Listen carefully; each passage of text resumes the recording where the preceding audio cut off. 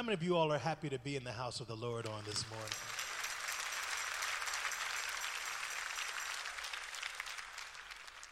Well, let's go to the Word.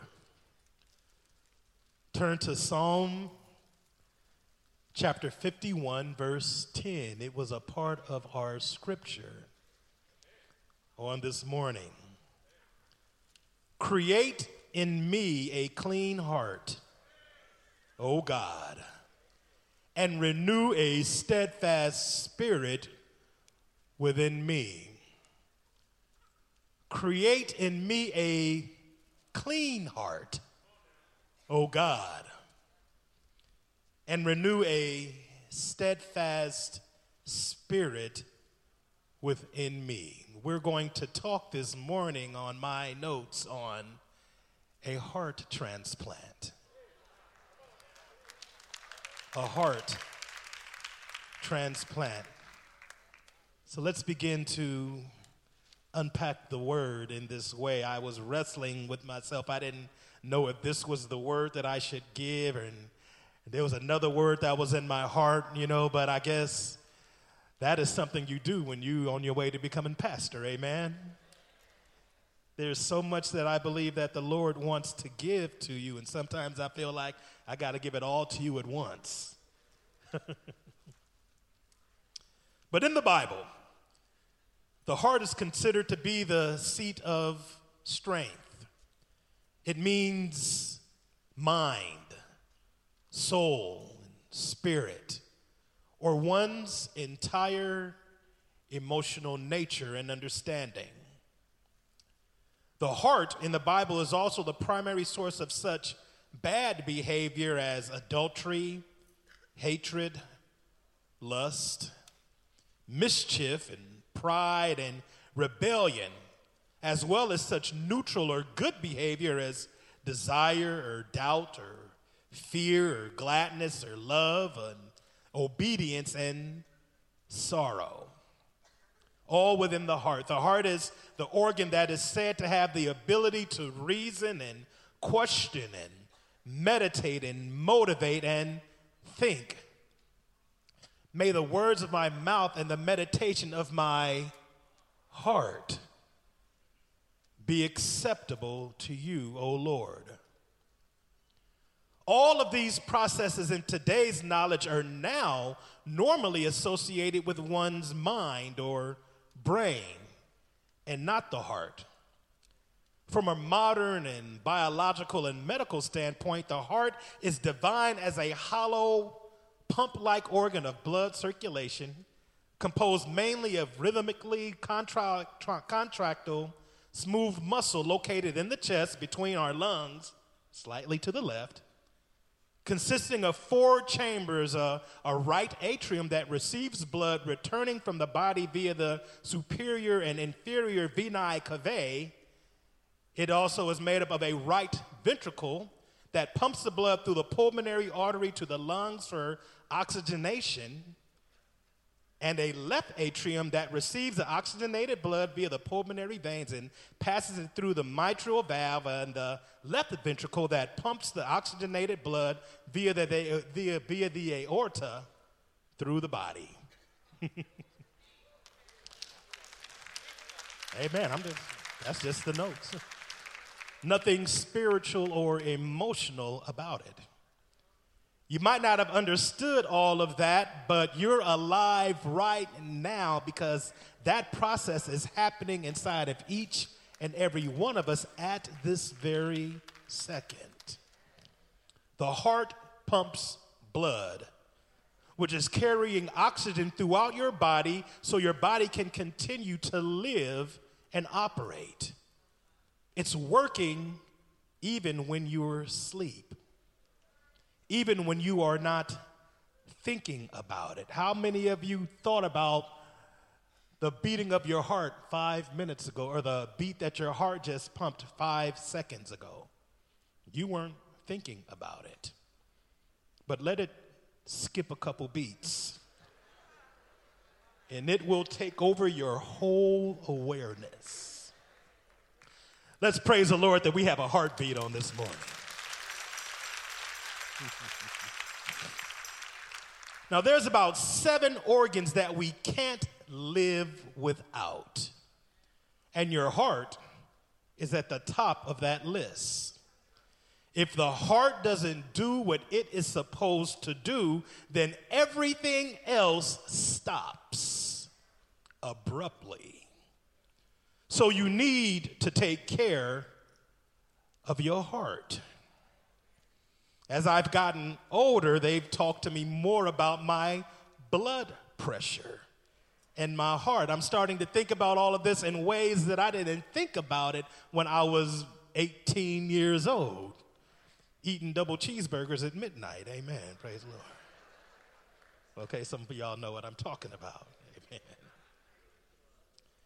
But even though in our modern world we know the difference between the mind and the heart, we still like to refer to the heart as the seat of emotion or the core of a particular subject. We like to get to the heart of the matter. Or sometimes we'll find ourselves dealing with matters of the heart. Some of us, even at this moment, are dealing with sadness and even walked around in here with a heavy heart. Some of us here have been so hurt in relationships that we can't see how to let ourselves even love again or be vulnerable, all because of a broken heart. Leaders throughout history have tried to find ways to get into the hearts of the people. Or when we see someone that we really want to get close to or that we really like, we'll want to find a way into that special someone's heart. When we meet someone of outstanding character or moral quality or generosity, we like to say that they have a heart of gold. Or every once in a while, we like to say that we need to have a heart-to-heart conversation with someone.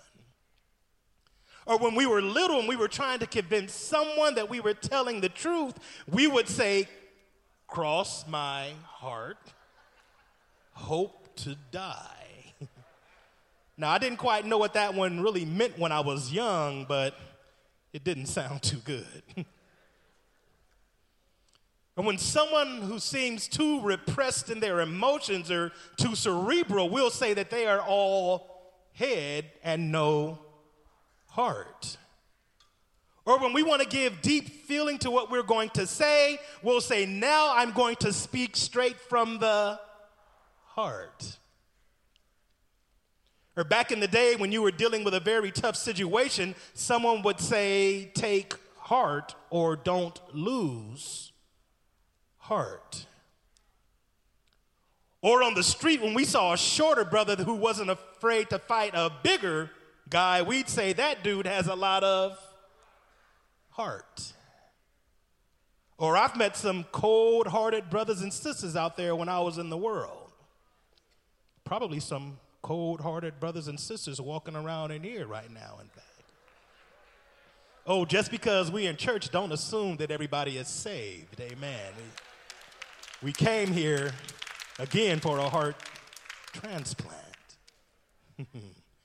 But as we moved into the latter part of the 20th century, the term "follow your heart" became a part of pop culture.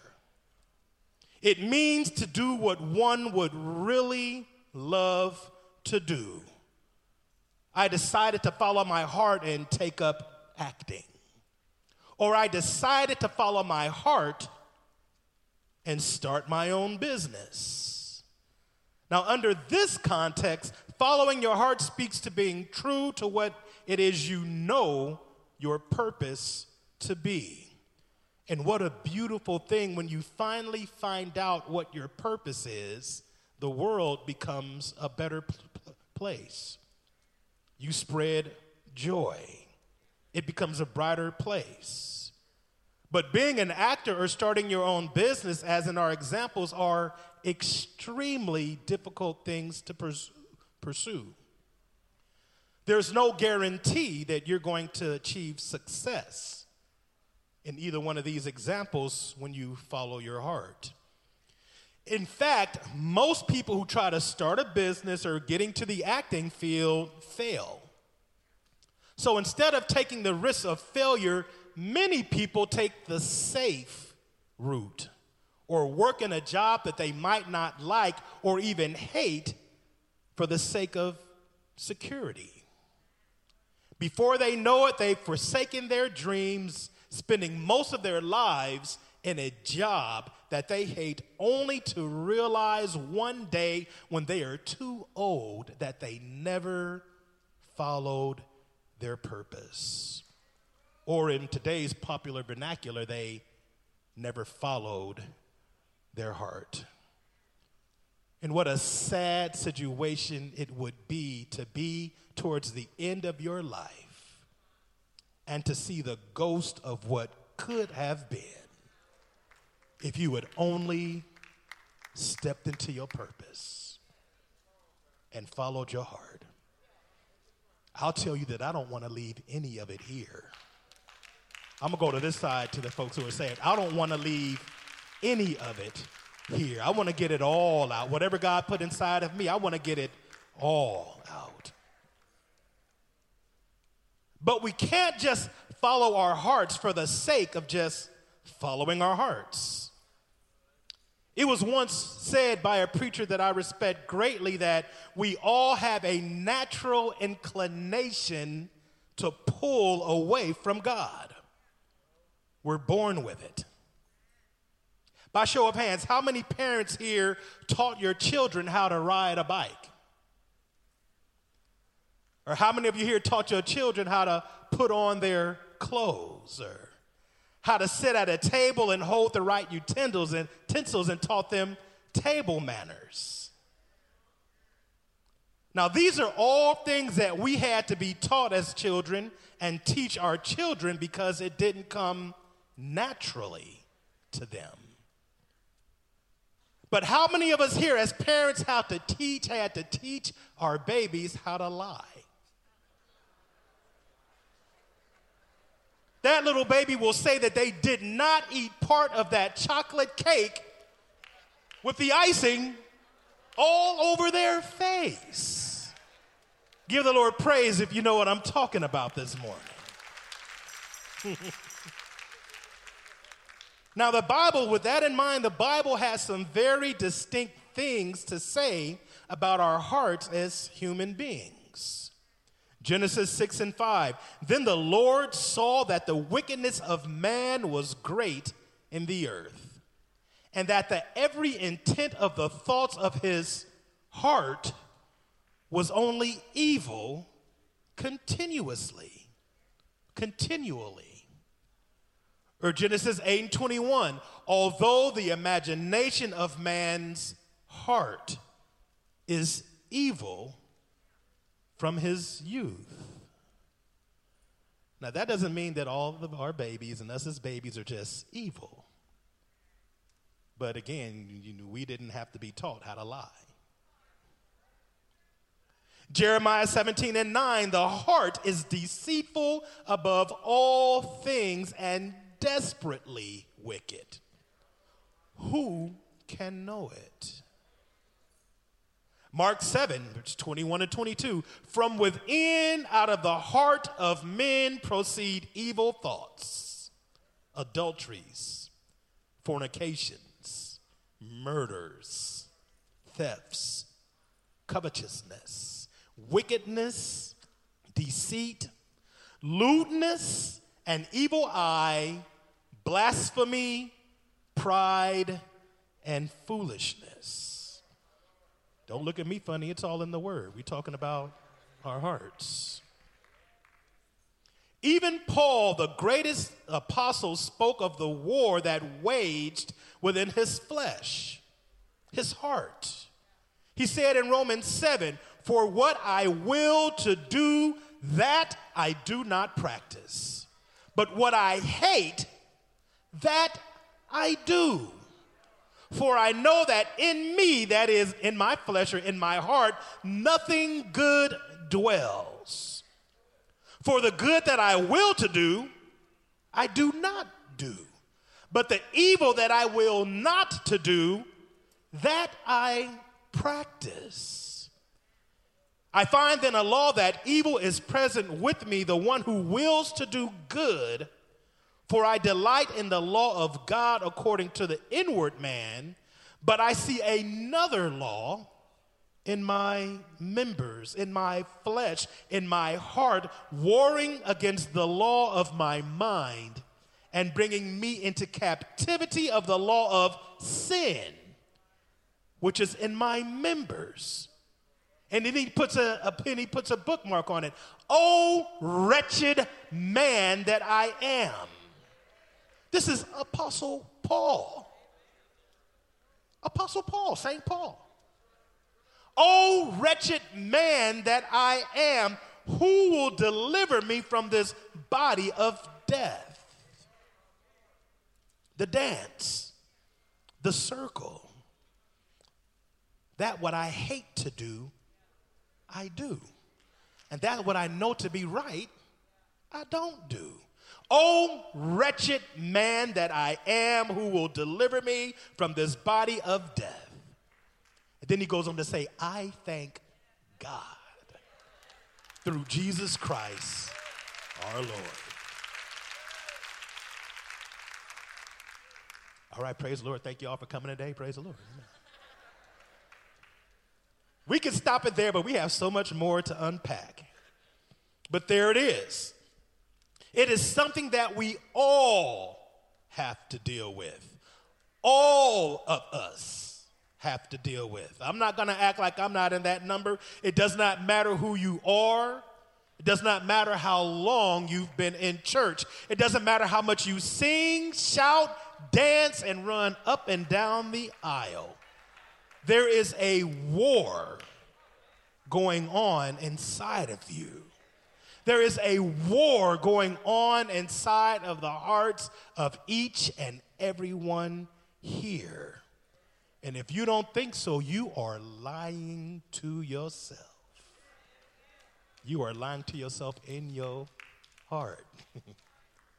Now, another definition of follow your heart that has been spoken of in pop culture is to follow your own inner guidance, to dance to the beat of your own drum, so to speak. But under this definition of the term, sometimes it's not such a good idea to follow your heart. Sometimes we as human beings have blamed some of our worst behavior on following our heart, like I left my wife and family of 15 years of marriage for my soulmate because I had to follow my heart. It had always perplexed me about Brother Samson. Delilah had betrayed Samson more than 2 times. And for some reason, he would still go lay his head on her lap, and she was trifling. I'm talking about trifling. Emphasis on the trifling. How many of you know it's a tragic thing to lay your head on the wrong lap?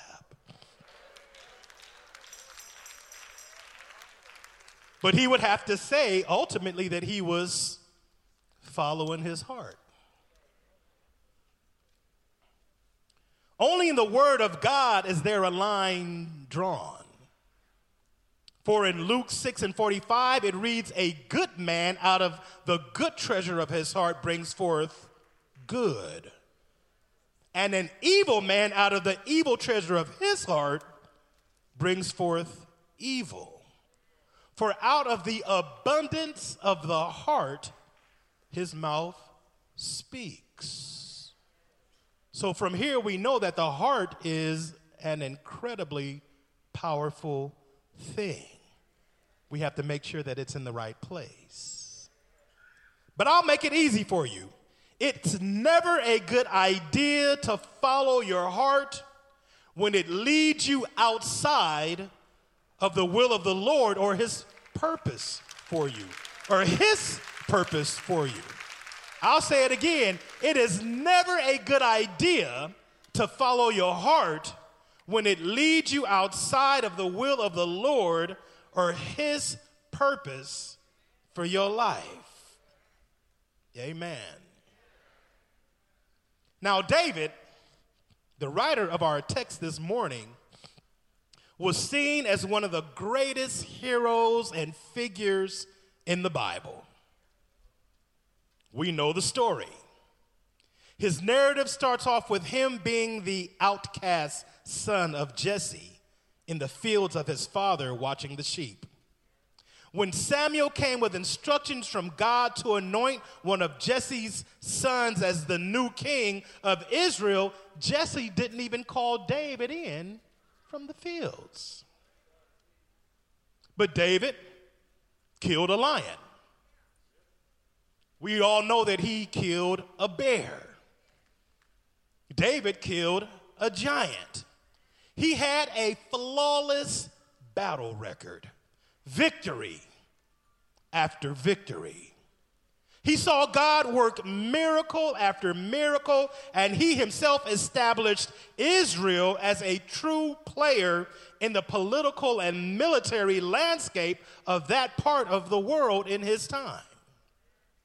He made Israel legit when it came down to it.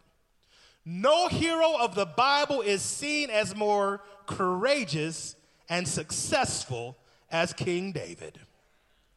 But no hero of the Bible is seen as more human, more flawed. One day, instead of being out on the battlefield fighting the enemies of God's people, David was at home taking it easy in the palace. From his balcony one day, when he was in the rear with the gear, instead of being out on the front fighting with his men, he saw a beautiful young woman named Bathsheba bathing on the roof of her house. Now, what she was doing on the roof of her house, bathing in plain sight of the king's balcony, we'll never know, but there she was.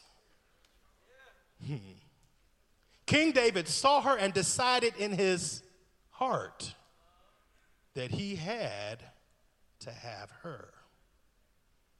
But there was a problem. Not only was she not his wife, but she was married to one of his most loyal elite officers, one of his mighty men named Uriah the Hittite. Now, Uriah was off on the field of battle where David the king was supposed to be at that moment. But hey, the heart wants what the heart wants, right? So he has her brought to him in his palace, and he takes her into his bed. But soon after he gets what he wants, his heart moves out the way, and his head takes over, and he realizes at that point that he has a problem. You see, Bathsheba is pregnant from the time that they spent together, and he knows that this won't go over well with his men or with the rest of his kingdom. It doesn't do good for morale when the king that you're all fighting for is at home sleeping with your wife. So he figures out a plan to cover up what he did. In his heart, he devised a plan. He summons Uriah from the field of battle for some mundane reason and tells him to go spend some time at home and be with his wife, hoping that he would get, he would lay with Bathsheba and, she could say that she got pregnant from, that encounter. But instead, Uriah, being a man of honor, stays with his men because he didn't feel right that he should be able to enjoy the comforts of his home and the pleasures of his wife while his men and other brothers in arms were fighting and dying on the battlefield. He needed to stay focused. He needed to stay sharp. So instead of going home to be with his wife, Uriah stayed in the kingdom's battlements, in the barracks, with his men. David got the word, Uriah ain't going home to be with Bathsheba. He's staying, in the battlements. David is like, what am I going to do about this thing? I done got this man's wife pregnant. What am I going to do?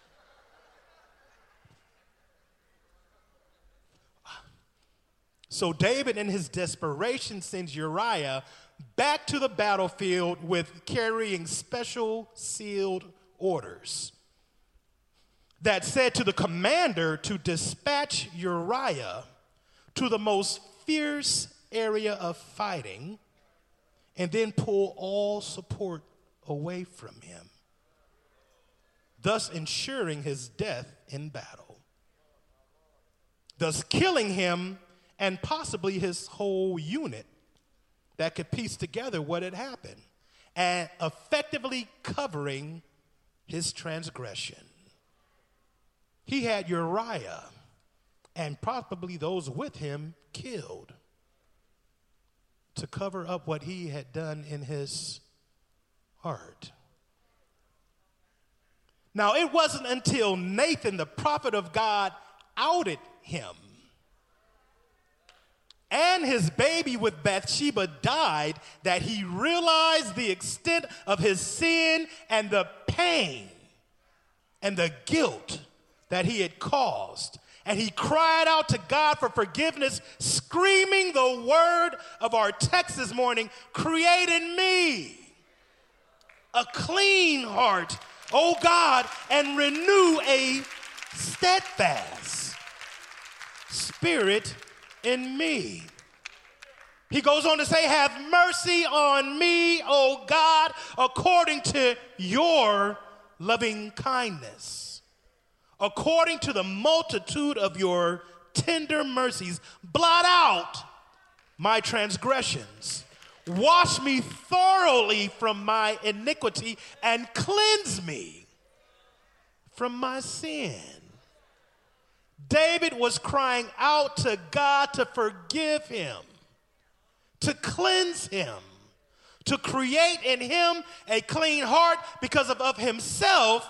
He couldn't do it on his own. He was crying out for a spiritual heart transplant.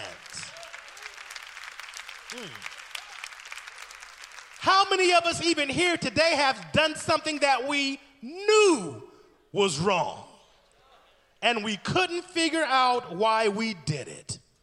We are all in need of a heart transplant.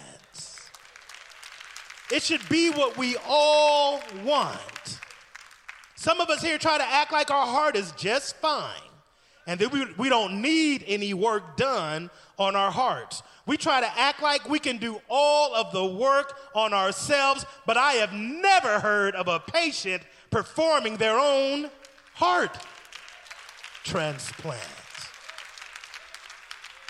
Psalms 51:7, King David cries, purge me with hyssop, and I shall be clean. Wash me, and I shall be whiter than snow. I picture Lady Deandra washing Charles and Julian in a basin when they were little babies, just a little bit bigger than a shoebox. The care and thoroughness and gentleness that she would put into making sure that they were completely clean. She would take just such care, and she would just be so thorough, making sure every bit of dirt was taken off of them. That's what David was crying for God to do with his own heart. That should be our prayer. That is my prayer every day, to create in me a clean heart, O God. Create in me a clean heart, O God, and renew a steadfast spirit within me. And guess what, beloved? That's exactly what he wants to do. Amen. Let's give him praise on today. We need it. He wants to do it. Hey.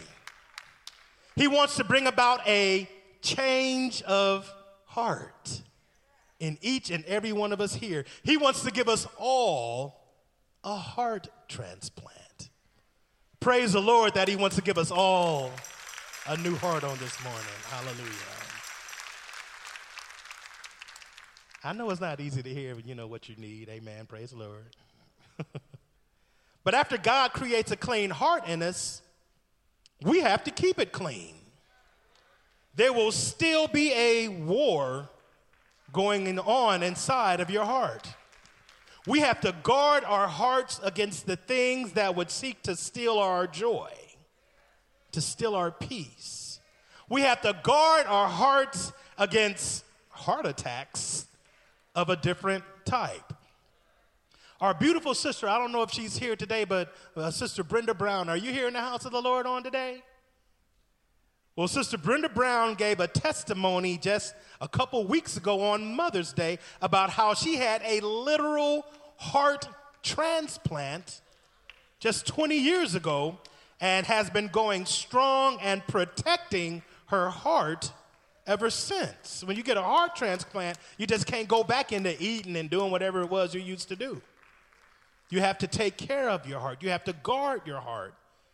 And that's exactly what we have to do when God gives us a clean heart. Amen.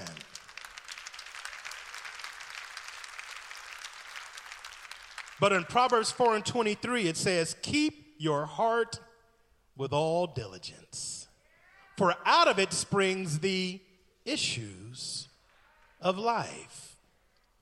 We have to do like Psalms 1:19-11, where it says, your word have I hidden in my heart, that I might not sin against you.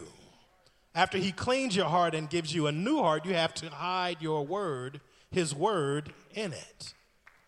We have to renew the mind daily. I'm trying to tell you how to protect and guard your heart after the Lord cleans it. In Romans 12:2, and do not be conformed to this world, but be ye transformed by the renewing of your mind, by the renewing of your heart, that you may prove what is that good and acceptable and perfect will of God. Hebrews 10:22, let us draw near with a true heart in full assurance of faith, having our hearts sprinkled from an evil conscience and our bodies washed with pure water. Psalm 19:18. It was just so beautifully sung by our music department. Let the words of my mouth and the meditation of my heart be acceptable to you, O Lord, my strength and my Redeemer.